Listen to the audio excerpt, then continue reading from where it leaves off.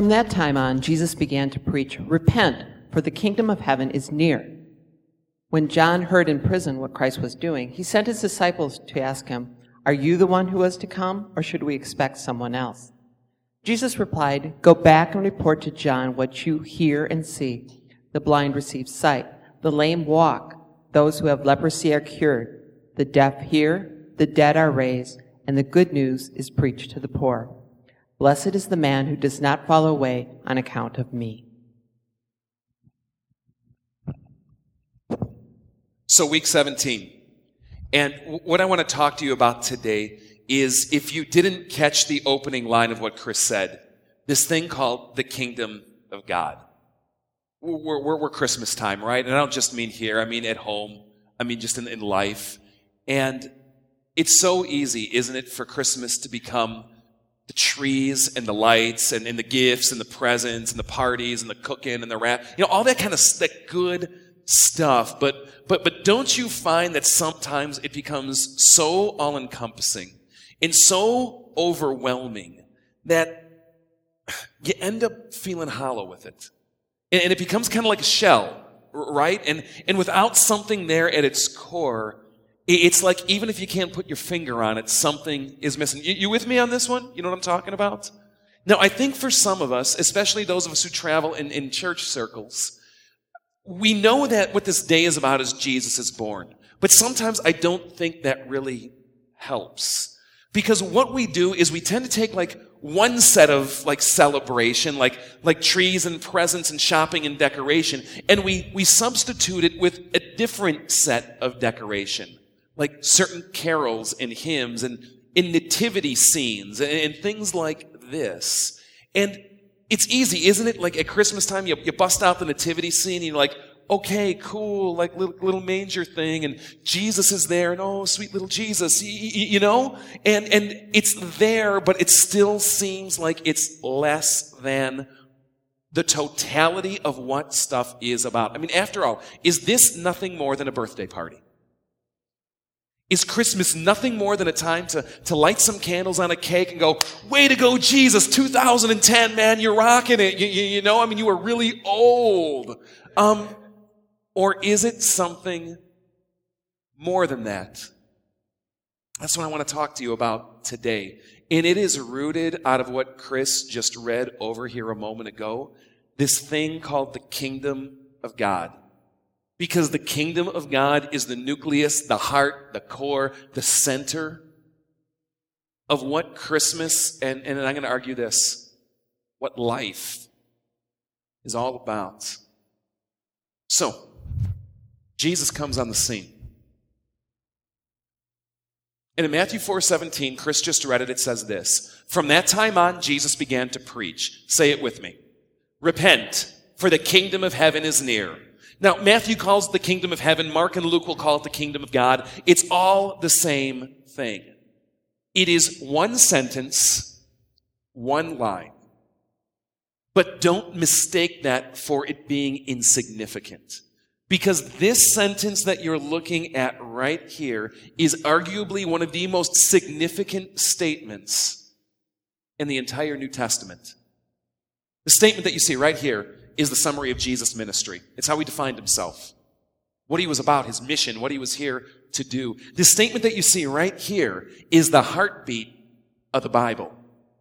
And if you don't understand this statement right here, you are not going to know what God is up to in this world or how he operates. Now, this thing called the kingdom of God or the kingdom of heaven, it's probably better worded like this: the reign of God or the reign of heaven. Because when it talks about the kingdom, it's not talking about a place so much as it's talking about an activity. So when Jesus says the kingdom of God is here, he's not going like, you cross I-80 and, it's kind of like right down there by the toll booth on the left-hand side. He's not like, here's a place to find it. He's talking about something that God is going to establish and do in this world. Now, another warning. It's easy to read a statement like this and go, okay, it's near, cool, what's for dinner? As though it's just this static statement. It's missing the thrust of what Jesus is getting at here. You got to think about it like this.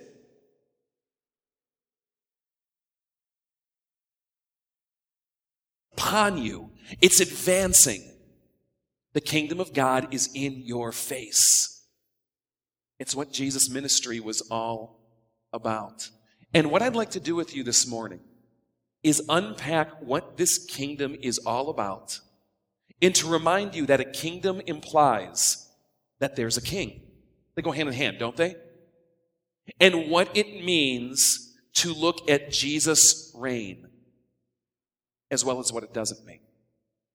Now, if you were to go through the Old Testament, you wouldn't see this phrase, kingdom of heaven or kingdom of God. It's New Testament verbiage, but don't let that fool you. It's an Old Testament idea. Kingdom of God or kingdom of heaven, it goes by different names in the Old Testament, but I'm telling you guys, it is the central storyline and it drips off every page. Give me about a minute or two to walk you through the essence of what the Old Testament is about and what it is. Now, the Old Testament is predicated in this, that there is one true God and He has created all things. You see it? He's created it. You don't see it? Guess what? He still created it. All right? He's created all things and He rules over all.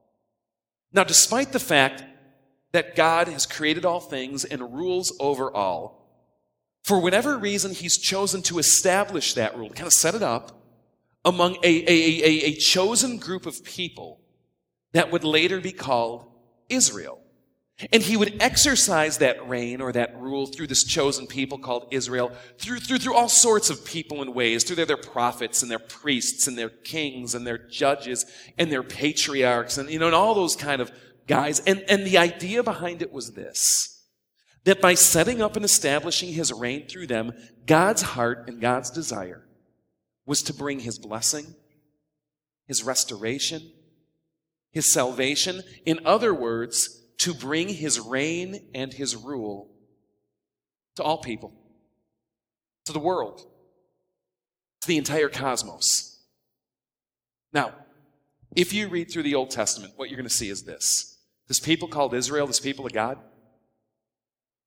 they're constantly screwing it up, messing it up, ignoring it, forgetting it, losing sight of it, fighting against it, rebelling, and doing everything it seems like in human power to kind of frustrate, usurp, and derail the kingdom. And it was in the midst of this that prophets started to arise. Prophets that started looking forward to what they would call the day. That day that is out there. Some would even call it the day of the Lord. And it would be a day when the Lord would return. A day when He wasn't going to exercise His rule through prophets and priests and judges and kings, but a day when God was going to personally come back to visit His people, establishing His reign, establishing His rule, setting it up and bringing that blessing and promise and goodness and restoration, but also judgment and justice and vindication upon all in His path. That, what I described right there, is what is tucked in those three words up there called the kingdom of heaven or the kingdom of God. The day or the day of the Lord is the kingdom of God. Makes sense?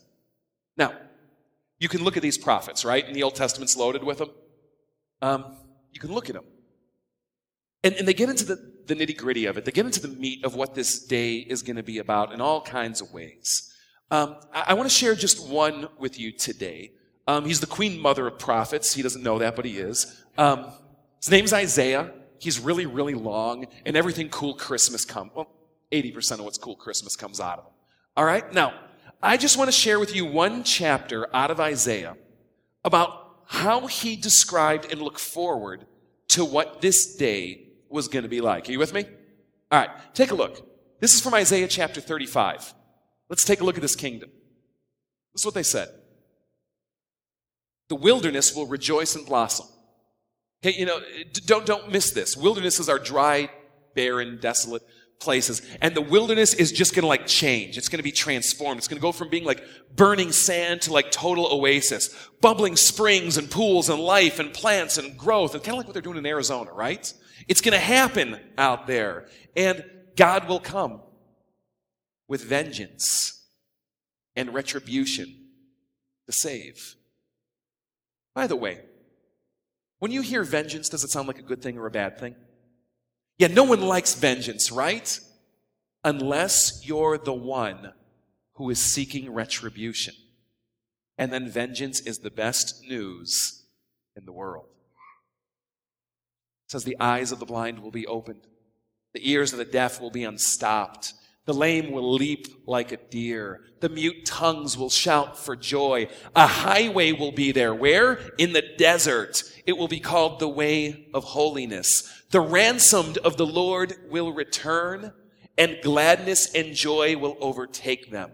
Sorrow and sighing will flee away. I don't know about you. I look at that and I want a piece of that right there. How about you? It is what the prophets looked forward to on that day. Enter John the Baptist. Who is he? He's a prophet. He's also Jesus' cousin. Who is he? He's not just any prophet. He's that prophet who is going to be directly responsible or directly connected to the one who is coming in to usher in that day. Jesus will even call him the greatest of the prophets. What is he coming to do? Well, he's coming to prepare a highway, a way for people to come back to the Lord. Where is he? Where is he? Desert. The wilderness. Are certain things starting to come to life up here? As you look at the list, John the Baptist comes and he starts preaching actually the same message that Jesus did. I mean, I guess we can accuse him of plagiarism, but let's not go there, all right? And his message is this: repent, for the kingdom of heaven is near. John said it before Jesus ever did. Repent, for the kingdom of heaven is coming upon you. The kingdom of heaven is in your face. And people started seeing this guy named John. He's this crazy man living out in the desert. He's eating locusts. He's like drinking tree sap. It's like messed up stuff, but people are like, I want a part of that. And he comes in the midst of it, and people start saying, are you the one? Are you the one who's bringing in the day? Check out what John says. It's kind of a long way of saying no. I baptize you with water. I'm going to immerse you in water. But you know, one's coming after me who's more powerful than I, whose sandals, man, I'm not even worthy to touch this guy's shoes. He will immerse you with the Holy Spirit and with fire. See, John knew what Isaiah was about. John knew what he was about. A voice of one in the desert calling out the restoration, the vindication, the blessing, and the judgment that God was going to bring on that day. And that day that was coming soon. So far, so good. So fast forward with me. We're jumping out of Matthew 3 and Matthew 4. And if you were listening to Chris earlier, we're going to fast forward to Matthew 11. A lot's gone down in the plot in this time. See, Jesus comes on the scene at Matthew 4:17, with from that time on beginning to preach, repent for the kingdom of heaven is near. And he just starts going to town. He travels all over this region called Galilee. And he's there and he's doing miracles. He's healing people and he's restoring people and he's standing up for people and he's preaching the good news and he's telling people about what this kingdom and this day is going to be like. But do you know where John is at through the whole thing? We forget about the guy, don't we? Do you know where he's at? He's languishing away. I got a picture of it right here. See the top of this mountain? Archaeologists have found ruins on top of this mountain. There's an ancient first century Jewish historian. His name is Josephus. And he writes about John the Baptist. He also writes about Jesus. Very significant considering that he's not a Christian. And he lived at that time. And he writes about how John the Baptist got in the wrong way with the wrong kind of people. See, there was this king, his name was Herod, and it's not the same Herod that was hell-bent on killing Jesus when he was a kid. It's one of his sons. And like, you know, you've heard this, like mother like daughter, like father like son. It was true of the Herod dynasty. These dudes were creeps, man. I mean, you didn't want to be like within 20 miles of these guys. And John starts preaching. And he starts standing up against injustice. And he starts calling things out that just aren't right. And have you ever had that moment where you've really regretted saying the right thing because of the context and the company in which you've said it? You ever been there? Have you ever gotten flack, heat, retribution for saying the truth? You know what makes it even worse is if you do it with people that have power, clout, influence, pull, and people without much of a conscience. And Herod didn't like what this guy, John the Bee, had to say. And he imprisons him up here. Probably for all of Jesus' ministry. Imagine preparing the way and never getting to see it firsthand. For talking about it and talking about this glorious day when sorrow and sighing will flee away, when vengeance and retribution will come. And you're stuck in a prison cell for a year, 2 years, missing all the goodness of it every step of the way. And think about it if you're a guy like John the Baptist.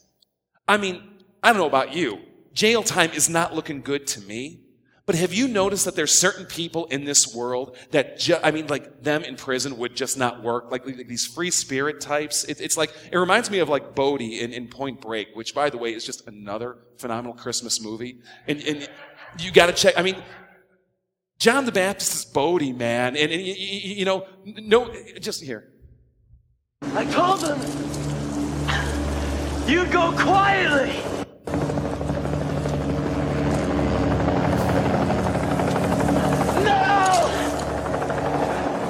There's no way I can handle a cage, man.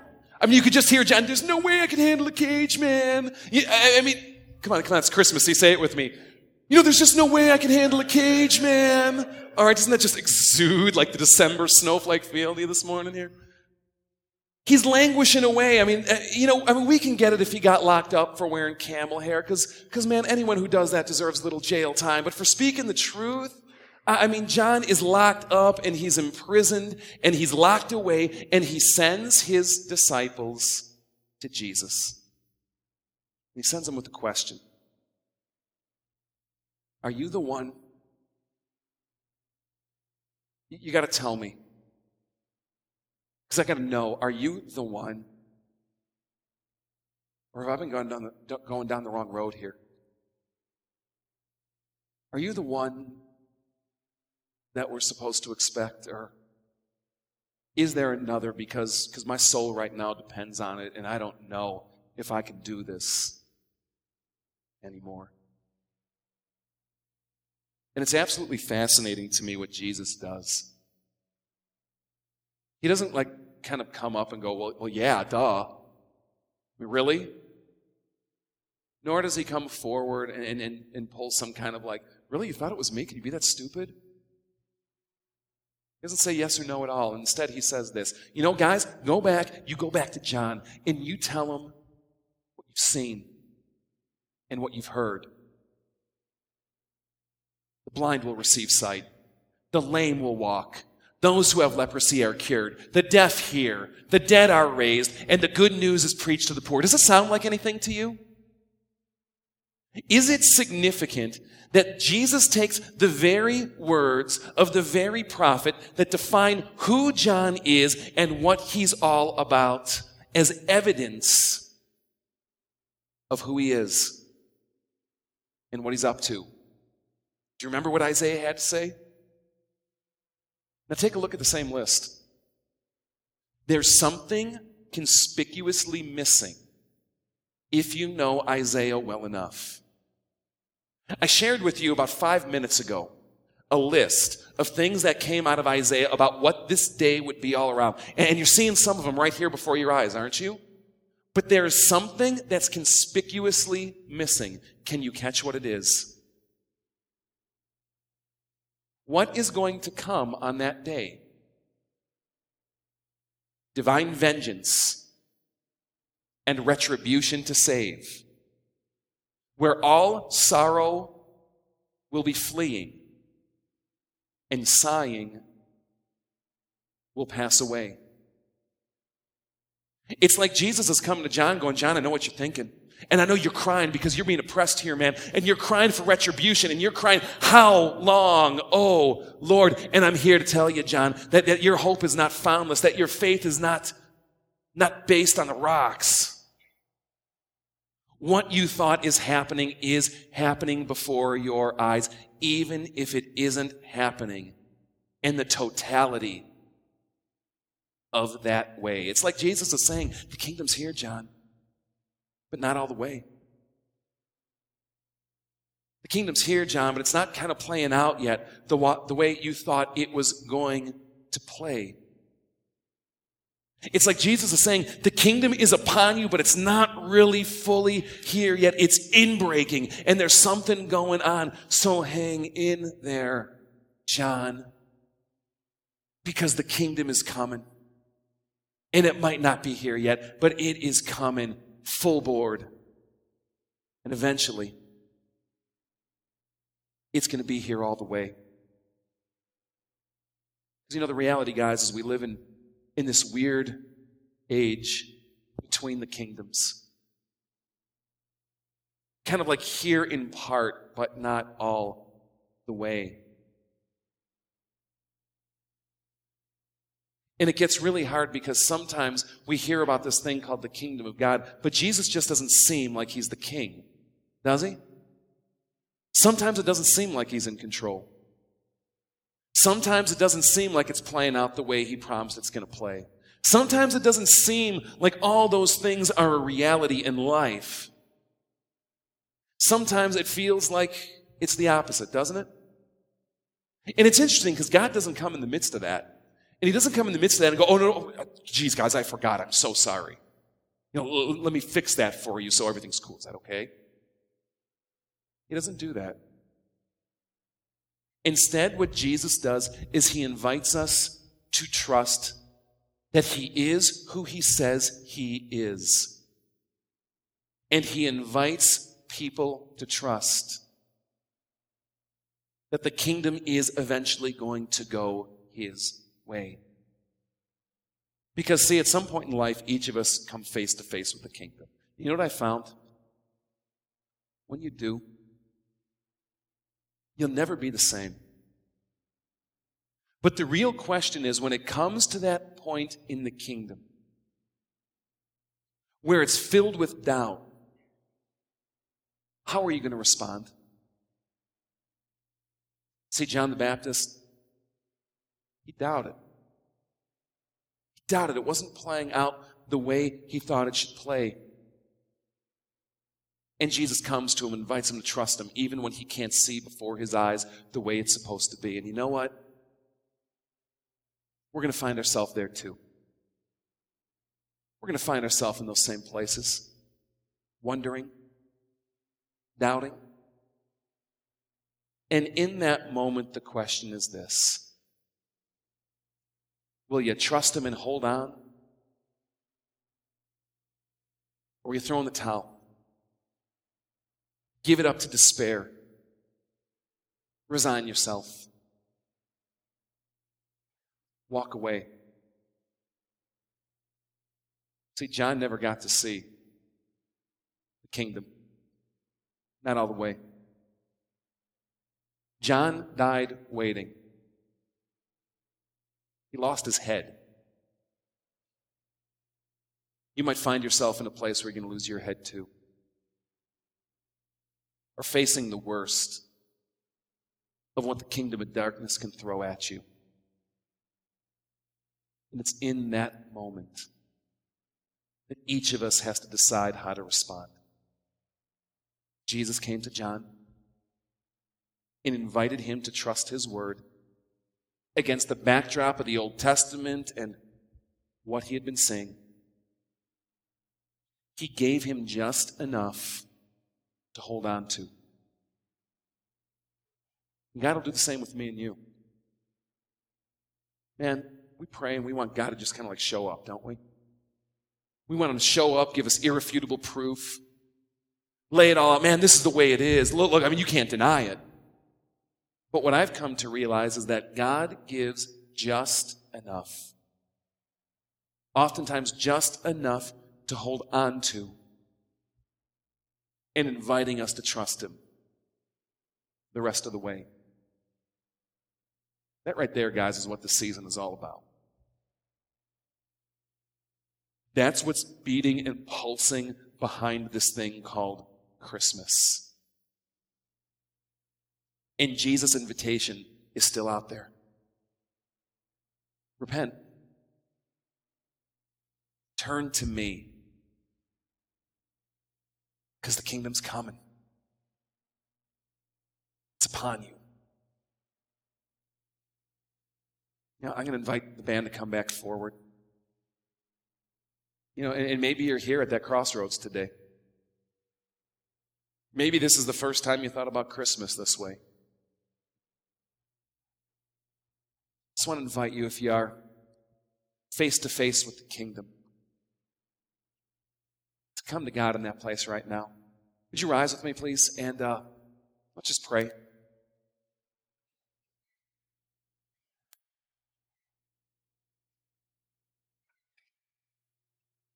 Lord Jesus, you said the kingdom was upon us, but we look and it often doesn't seem to be that way. We see your work and we see the ways you're moving. But God, we face things and we struggle and we suffer. And God, each of us knows deep in our hearts that it's not here all the way. God, may we not let go of hope, of yearning, of longing. God, may we cling to you and your promise, trusting it when we find ourselves in prison, ready to lose our head. Lord Jesus, you said that you are king and that you are King of kings. May we recognize your kingdom here today. Amen.